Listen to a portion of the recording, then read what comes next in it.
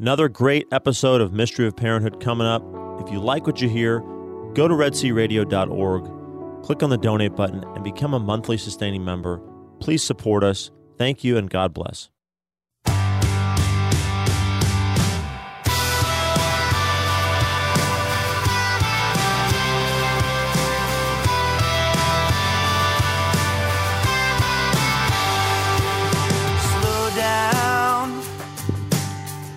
All right, you know what that means. You are listening to the Mystery of Parenthood, and we're really excited about our topic today, but we'll begin, as we always do, with our prayer. In the name of the Father, and of the Son, and of the Holy Spirit, amen. Lord God, from you every family in heaven and on earth takes its name. Father, you are love and life. Through your Son, Jesus Christ, born of woman, and through the Holy Spirit, the fountain of divine charity, grant that every family on earth may become for each successive generation a true shrine of life and love. Grant that your grace may guide the thoughts and actions of husbands and wives for the good of their families and of all the families in the world. Grant that the young may find in the family solid support for their human dignity and for their growth in truth and love. Grant that love, strengthened by the grace of the sacrament of marriage, may prove mightier than all the weaknesses and trials through which our families sometimes pass. Through the intercession of the Holy Family of Nazareth, grant that the Church may fruitfully carry out her worldwide mission in the family and through the family. We ask this of you, who is life, truth, and love, with the Son and the Holy Spirit. Amen. Holy Family of Nazareth, pray for us. St. John Paul II, pray for us. Amen. In the Father, and the Son, and the Holy Spirit. All right. So here we go. Hey, maybe we should also ask maybe Saints Zélie and Louis Martin. Is today their day? No, it's not, but it's apropos to our topic, Trey, because we're talking about that would be parents. A good patron saint. Obviously, the parents of Saint Therese of Lisieux, and who were canonized as a couple, which hopefully a lot of us out there would shoot for that. That'd be cool. I think that's a good thing to shoot for. I've just told my kids, when I die, hopefully not too soon, but whenever I die, don't stop praying for me until the Church says I'm a saint.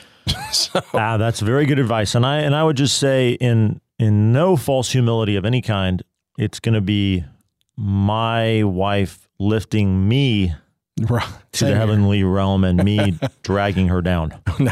Hopefully we're working together, push and pull, right? None of us are perfect, but we're all striving to do the best that we can with the grace. And we're like we've said before, through the sacrament of marriage, holy matrimony, we are promised the graces that we need to do our jobs as husbands and wives, right, and to do our jobs as parents, and to help each other and our family get to heaven, and by doing that, to help us get to heaven. And, it would be cool to be a saint one day. I know that's what I'm called to be. Yeah. I look often at how I handle things and think, man, I've got a long way to go. Yeah. So it's going to be a lot of time in purgatory with me. But yeah, so we're talking today about parenting, specifically the couple working together to help their children be good friends and make good friends. Yeah, and I think that's... And I've never really considered that before. I hadn't either, and I found it, I thought, that's a pretty cool topic. I think... But it makes complete sense. Yeah, you want to help them. I mean, it's part of socialization, and you're trying to help them do that, but you want them... it's not natural. I mean, it's not true. There's some natural ability. We all want to have friends, but our job is to try to help coach them to learn how do you make friends, and what does that look like. And so this is a pretty cool article. I think we're going to talk from it. I mean, I'm not signing off or not, but I think it's some good talking points in terms of some ideas. And yeah, so it's how to help kids make friends, 12 evidence-based tips. You found this from Dr. Gwen Dewar, PhD, from ParentingScience.com. You said you were going to talk about the little blurb at the beginning on kids need to be successful. Before you do that, do you want me to quickly run through the 12 steps that she gives. I'll just read those titles. Yeah, go ahead. And we're not going to, likelihood, Yeah. no, we're going to talk too much and not get There's through all way of them. too much here for us to get all the way through today. So here's the 12 tips. Show your child warmth and respect. Don't try to control your child through threats, punishments, or emotional blackmail. So show them warmth and respect. Number 2, be your child's emotion coach. I think that fits very well with some of the Mystery of Parenthood steps. 3, nurture your child's ability to empathize and read minds, quote unquote. 4, provide a secure social environment. 5, address your child's aggressive or disruptive behavior problems. 6, teach your child these crucial conversation skills that she goes to lay out. 7, host social activities that encourage cooperation, not competition. 8, show your child how to handle awkward social situations. 9, help kids learn the art of compromise and negotiation. 10, teach your child how to express remorse and make amends. 11, encourage your child to be understanding and forgiving of other people's mistakes. And 12, we can tell that being in Aggieland is rubbing off on Trey over the years, going for something with a list of 12. Of course. 12, monitor your child's social life, but be careful about becoming too controlling, especially as your child gets older. So those are the 12 tips and I think for guiding them into friendship. And so there's a ton to talk about. We'll do it. I think that starting with the end in mind, and looking at this, I would agree that not only do our kids, like what are successful, elements of a good friend. I mean, if the end in mind is to try to help them with this, and she has some good points here. To be honest, I mean, all of us probably could work on striving for these things. So just real quickly, regulate their own negative emotions or your own negative emotions. I still have to deal with that personally. So, understand other people's emotions and perspectives. So I guess it would be somewhat empathetic or empathy. I don't know if that's the right use of that word, but that's not a word that she uses. That's not even catechism. That's just Trey. So I don't know where we're going. I don't either. Show sympathy and offer help to friends in need. 4, feel secure and trusting of other people. 5, know how to handle introductions and participate in conversation. Next is be capable of cooperation, negotiation, and compromise. Next is know how to apologize and how to make amends. And then the last one is be understanding and forgiving of other people's mistakes. And so that's what we're working towards. I mean, honestly, when I read that, I mean, that's something that list is something we all should work on. But in this case, we're looking at, ways we can help our children to cultivate those characteristics so that they can make friends. Because good friends are so important to a healthy childhood, to a healthy life, to have good friends. So, and I would say right off the bat, to bring our Catholic faith in here, those first 2 bullet points, regulate your own negative emotions, understand other people's emotions and perspectives. I mean, that's golden rule stuff right there. That's right. Loving others as you want to be loved, treating other people the way you want them to treat you. So that's basic to the gospel.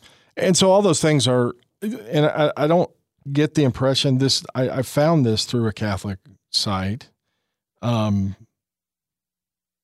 not certain what the faith of this person is, but as with most things, if it's true, it's true. And if it's true, it's ultimately found in what Christ has revealed to us about ourselves. Right. So I thought there was enough good points here, or a lot of good points, more than we can touch on here to kind of go through. The first one is, as she mentioned, so she says, okay, there's 12 concrete ways that we can help kids make friends. And that's the 12 that Thaddeus read for us. But the first one, it's a 12-step program, but of a different story. 12 apostles. I mean, 12's a great 12 number. steps.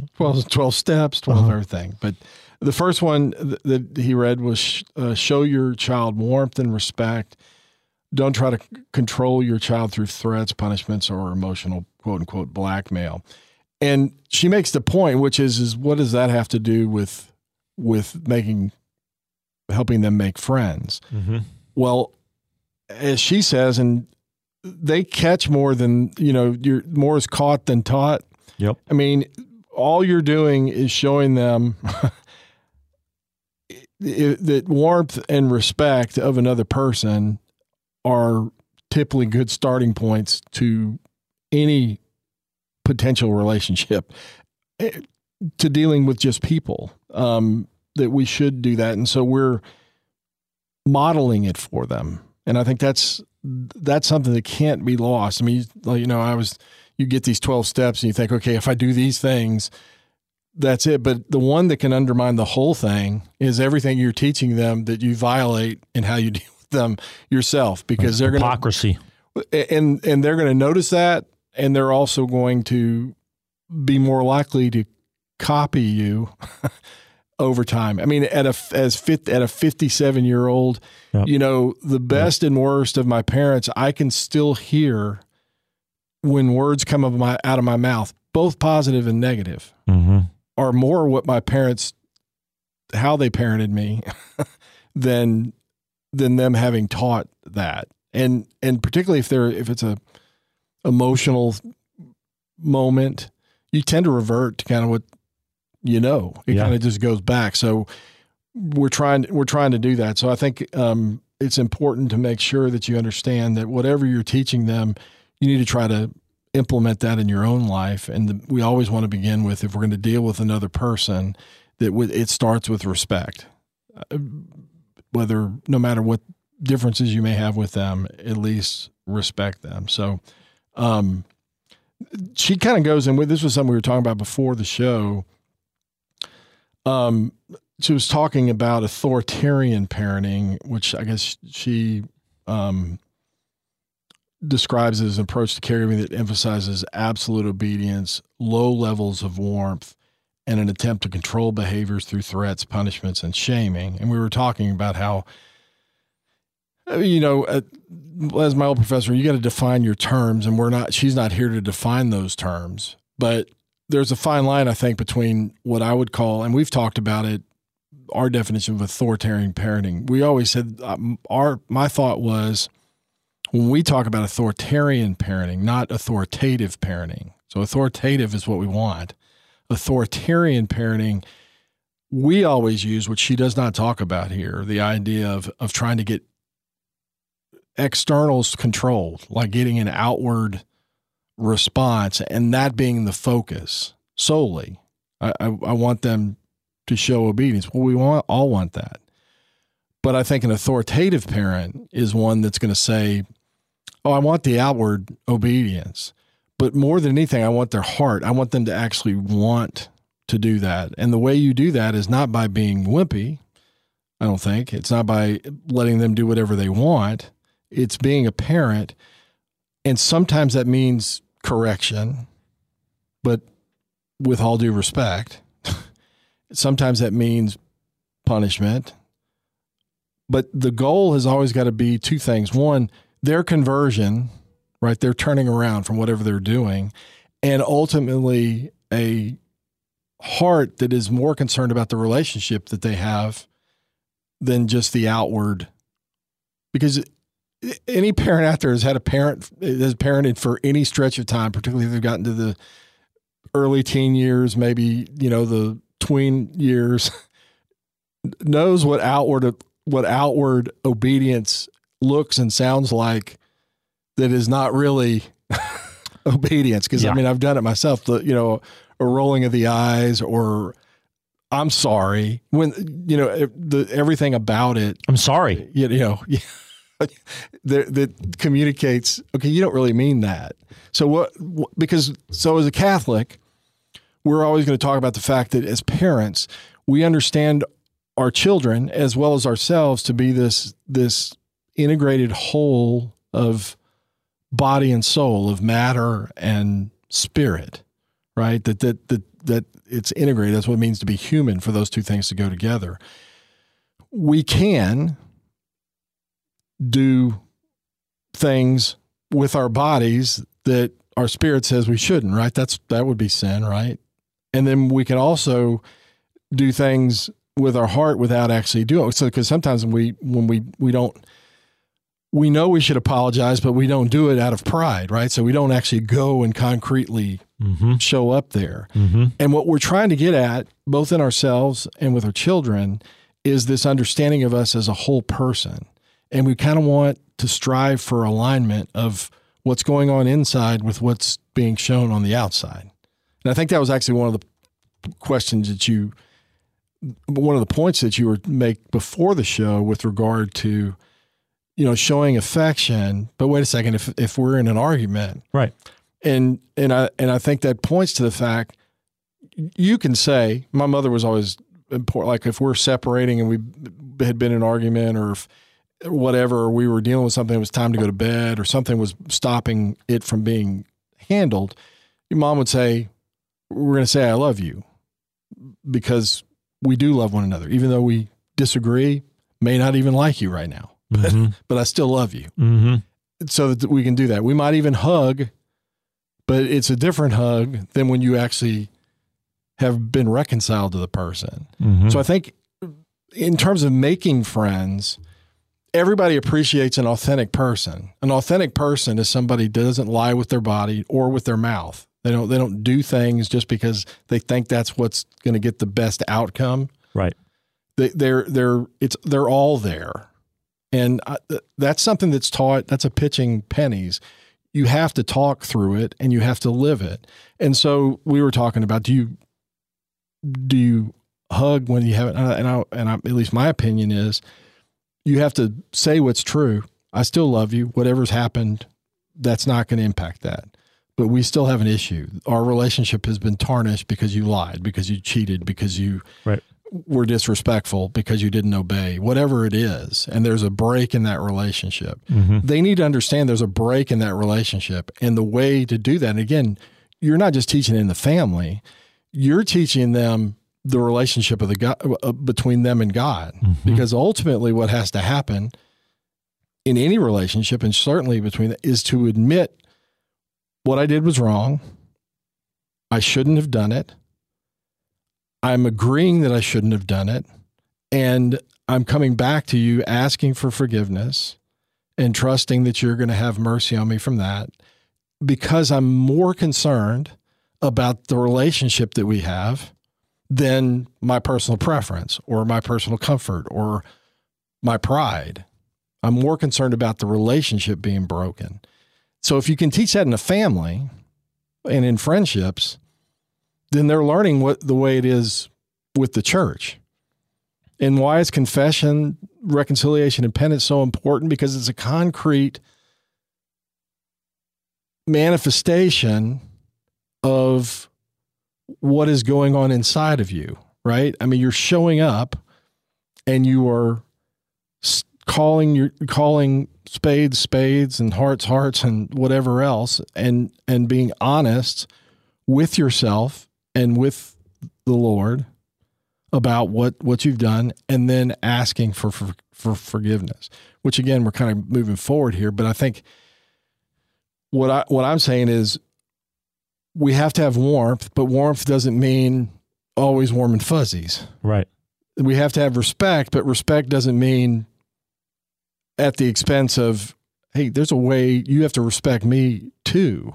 Not that that's a two-way street. It's a two-way street. Not necessarily like I'm not going to respect you if you don't respect me, but two people who are going to be friends, a parent and a child, respect should be mutual in that. And we, being the bigger person, should be the ones to show what that respect looks like, even in a disagreement. Yeah. And, this calls to mind that with the older two lately who are approaching their teen years, we have tried to concretize some of these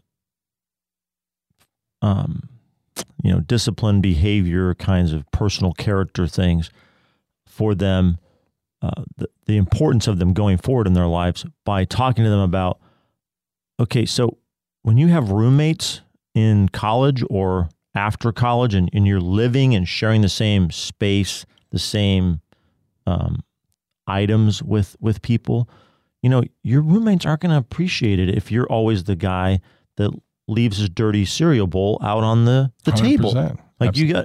They're not going to be excited if you just put it in the sink and you're never the one that does the dishes. And likewise, you're not going to like it if you're not going to like the guy, the roommate who is the roommate who never does the dishes and always just puts them in the sink. So don't be that person. Don't be that guy, as they say. And we're to work on it. And so that's why we're on you about it now. That's why we're calling it to your attention now and then trying to. One of my children has a tendency to take some of these human formation kind of directions as a moral failing, and constantly we have to often step back and say, this doesn't mean that you're a bad person. It doesn't mean that you need to go to confession. You haven't sinned. I mean, maybe at some deep level that's a sign of there's some sin there. But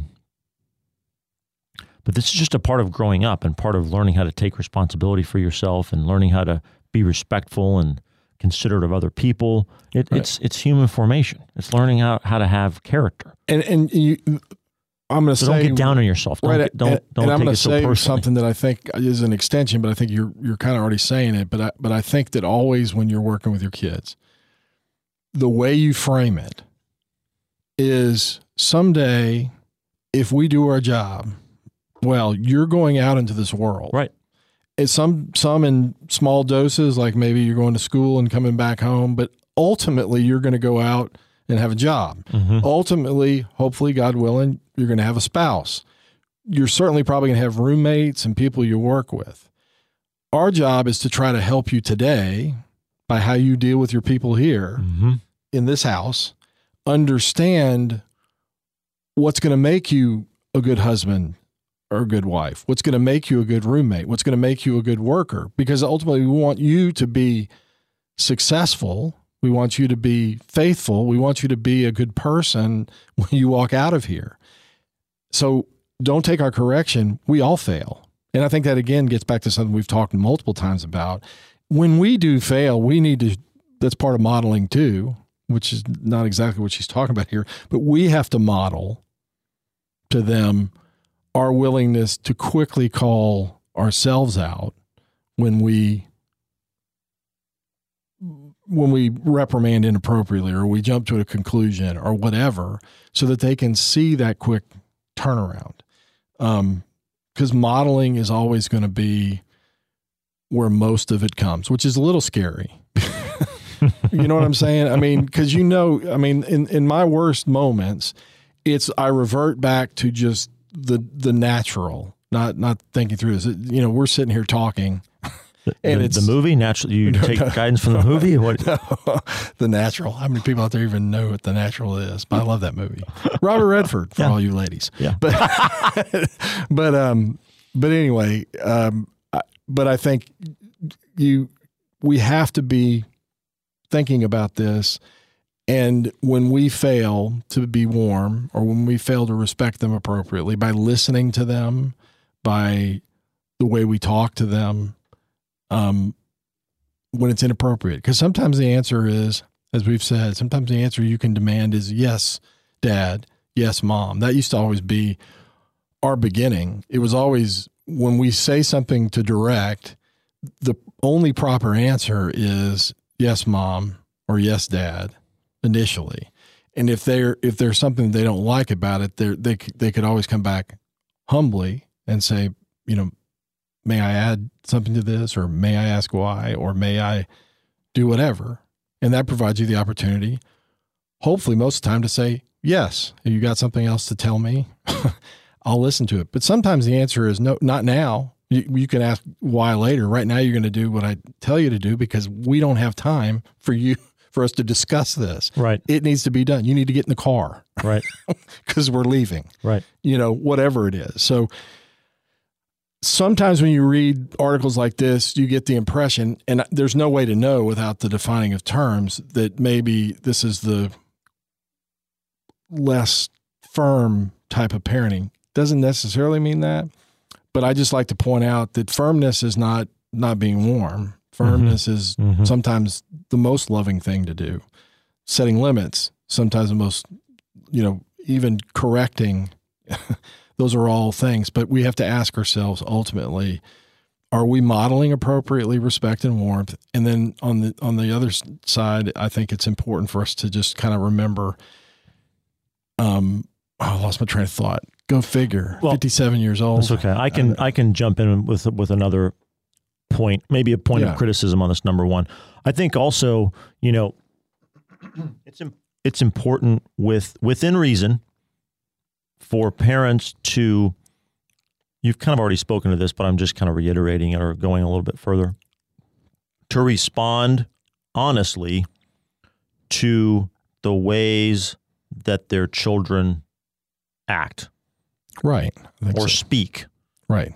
So positively and negatively. So there are times and occasions where it's appropriate for your child to see when she responds snarkily, that the response that she gets back from you is not a pleasant one. It's not an enjoyable one. It's not a friendly one. It's not a nice one. Because if they don't ever see that, then they're going to be socially pathological. Right. Yeah, you don't. I think I've always wanted to be known as being honest with them, and I can use it both ways. I think the thing is, you can focus on the negative, the bad stuff. Mm-hmm. I think you really have to actively look for the good stuff, because a lot of times you say, well, that's what we expect of them. Mm-hmm. But if you leave it at that and the only thing they get from you is a negative over time, that's what they view as parenting. So I think a part of the warmth is notice when they responded appropriately. Notice when they handle it appropriately, when they say something nice when that's called for, when they do somebody else's chores. Notice that. Yeah, you have to reward them when they come to you with genuine affection and excitement and joy to tell you something, however small it might be in their day. It's important to make a point to stop and listen and interact and mirror back to them that same joy and excitement, right? And pleasure, even if it's something relatively minor. That always pays dividends. Those little small gestures, whatever way, that the dividend is when they get older, you want them to come back to you and feel like I can. Not if I do this, I'm going to get that again, and so I don't really need to ask. I'm not going to do it. You don't want that. You want a kind of an openness. That again, I think in general, the way I'd understand warmth and respect would mean you would do it warmly and with respect. And sometimes that means not letting them get away with something. Right. Right. So, because you're better than that. I mean, that, I would expect more from you, that's not shaming you at that point. That's just hey, you're better than that. And sometimes that's a way to correct too, is to actually say, I know you're better than that. Yep. I mean, and that's not even guilt. It's just like, you're capable of so much more. That's right. I've seen you do it. That's right. So anyway, the next one is number 2. So the first one was about warmth and respect. The second one is be your child's emotion coach. I think that is something that I think we tried to work on, particularly with emotions like anger or fear. Particularly with those can come up when they're younger.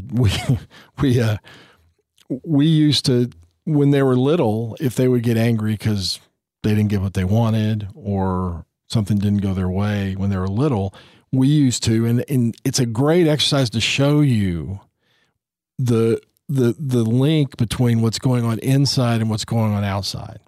When they would lose their temper, we taught them this is what self-control looks like, and we would teach them to interlock their hands. So that we see they're about to blow, and we say get in self-control. Now I can't do it. I'll do it but literally, I remember Trevor as a young child, knowing he's about to blow, get in self-control, he'd link those hands. They would turn blue because he squeezed it, and literally he would shake. But he learned, okay, I've got to do something other than just letting what I'm feeling go out there. I can still use that because sometimes the answer, even if you're angry, is to get in self-control so that you can at least manage. The anger by itself is not sinful. Sometimes there's a holy anger that comes out there because it's appropriate to be angry, but it's your expression of that anger that makes a difference. Right. So you got to coach them, give them tools to do that. Fear was another thing, especially like at night when the kids, I can remember doing this. Okay, I'm scared. Okay, how do we handle scared? Laying down with them and talking through. So here's what I do when I'm scared. I'll say to myself, Jesus, I trust in you. Jesus, I trust in you. Why don't we try that let's do that for like a minute. To give them a tool for, okay, when you feel this is an appropriate response. And I don't think those naturally come if you don't actually work with them on, okay, here's a trick for dealing with that. It sounds, squirrely, but it always worked. You look very upset, get in self-control, and they would just put their hands together, folded, and just sit Did there. you have any kids who said, no, I don't want to get in self-control. I want to let it blow out. What did you do if they didn't want to take your guidance? Then we just say that's inappropriate. You're in a group here. It's probably most appropriate now for you to probably leave the room because that's not the appropriate response. And if you had to, move them over there. The thing is, and I think a lot of people think that you can't teach this. We taught this as early as sometimes in a high chair. When we saw they were about to blow, to forcibly put their hands together and say, this is self-control, and squeeze as hard as you want, but get control. And it's amazing what that, I don't know what the magic is. I do think it's some sort of like I'm holding on to something, and it provides an outlet other than our mouths or fists, whatever might come as a result. You're putting it there and you sit in that, and to teach them young enough to where when you're saying, if you're going to teach it to them when they're 7 or 8 and they've always done that, it's going to be more difficult. Sure. Than if you teach them when they're younger. And the other thing that with coaching them, and we used to always say, the first response, if you're getting upset because you're not getting your way, and we've already got control, is to teach them the best thing to do is communicate. Yep. What is causing you to be upset? Well, I would like another piece of candy, or I would like another serving of whatever, or I want more milk, or whatever it is. We would say, okay, think through this. What are you wanting? Now communicate that. So actually say that. So even with little kids, like if they were eating and they had run out and they're starting to get antsy because there's other things going on, but we can tell they want it. Okay, we would say, okay, more, and we would teach them the more sign. See, I'm just saying early on, you can give them, even before they can speak, the ability to communicate. Teach them certain signs so that when they do it, and what they learn from an early age is the way things work out best is when I communicate, not when I lose my temper. And what you can't do, I mean, which was one that we just said, well, we will not do it. If a temper tantrum happens, whatever they want, they ain't getting it. Mm-hmm. They will never be rewarded by that. They're not going to get it. And so when we saw that, we'd say, okay, and if they did that and we lost it and they didn't do it, we'd come back to it. And what would you say? Being an emotional coach, you'd say, here's how you should have handled that. You wanted that.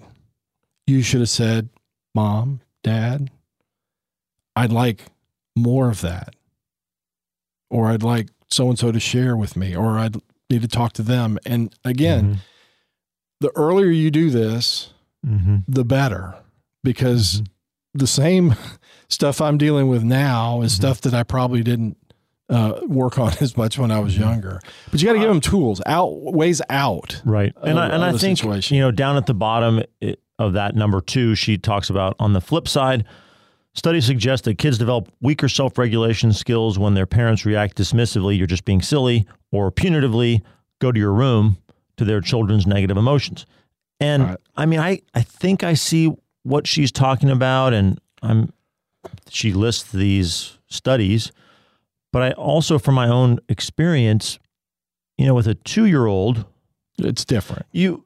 There's a point where putting them and saying, okay, you're going to timeout. I'm putting you in timeout because I have tried to redirect you into how you need to ask for this, or I have tried to say, not right now, not definitively no, but just you can't have it, not yet. And there's the explosion. Maybe I've tried to, get you to be in self-control and that's not working.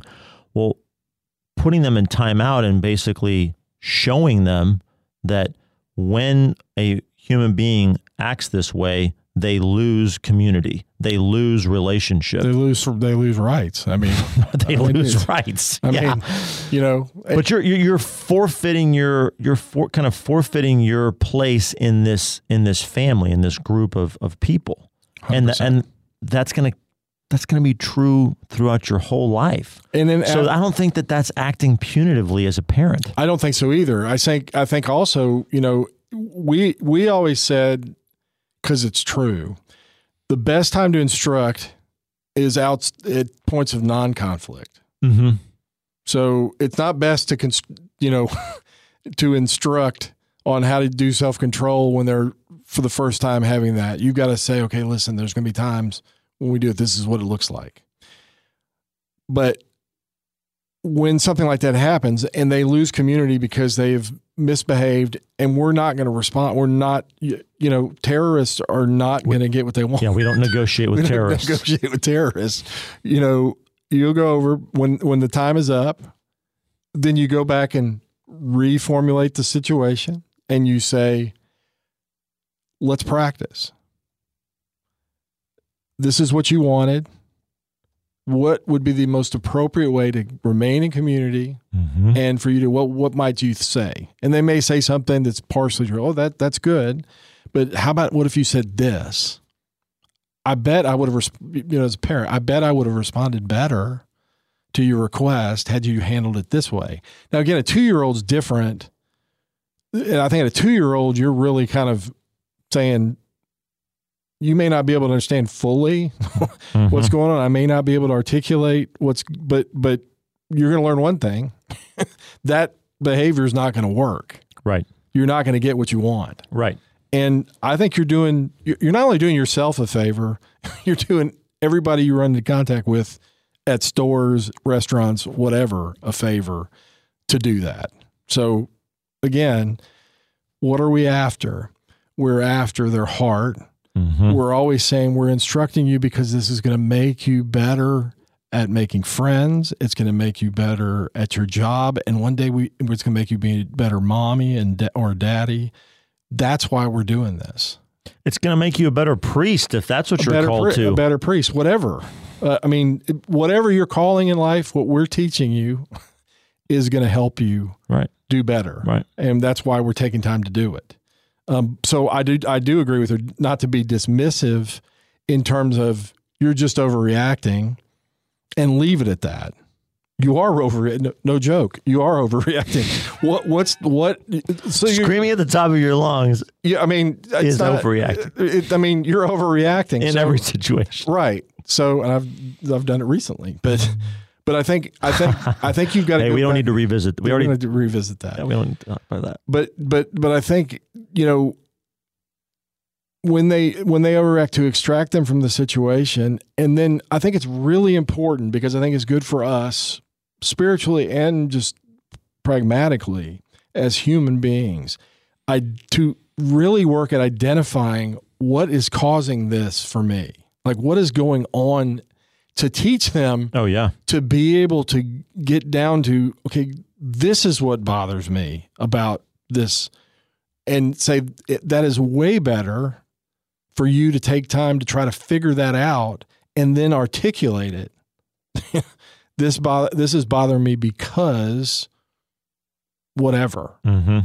But that's a skill. That's not something, because I think there's plenty of people out there you can find who aren't able to identify it. They're just angry and they've never been told that's an inappropriate handling of the anger. So right. Anyway, we're going really fast.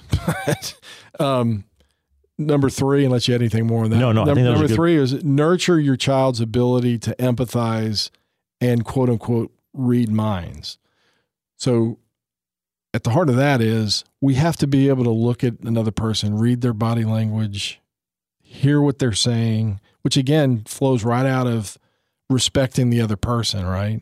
I mean, I owe them that. So, what she said, that, they need to understand the emotions and perspectives of others.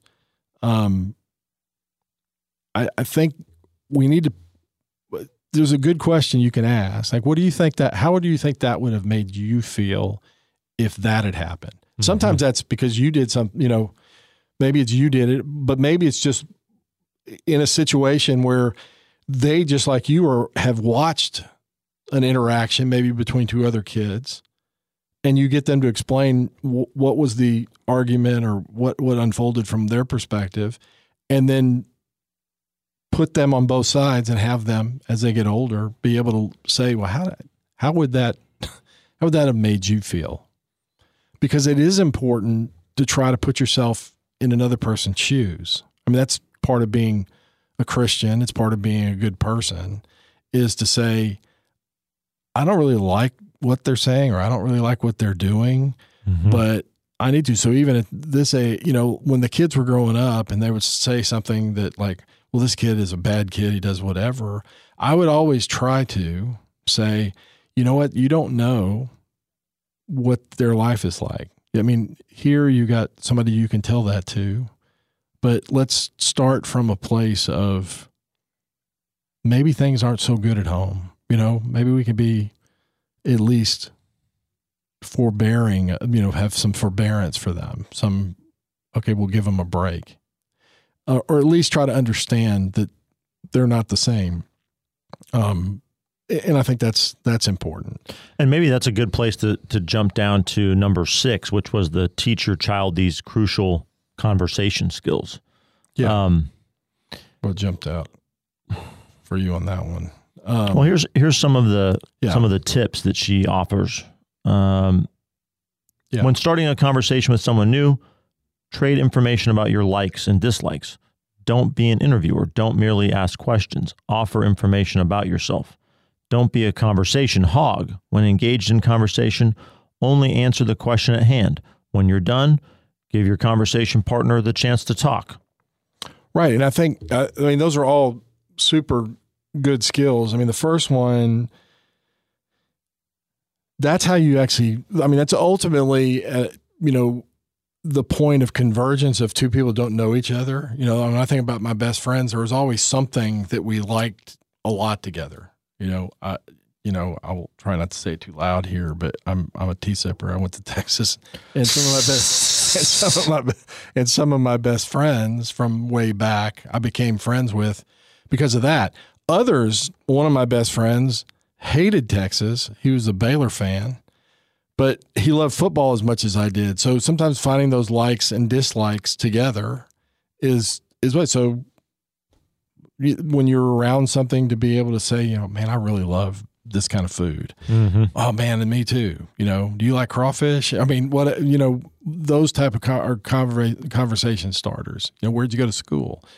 Don't just interview, let them listen. One thing that I know on this show and in other places, that last one's really important, is learning to just stop talking.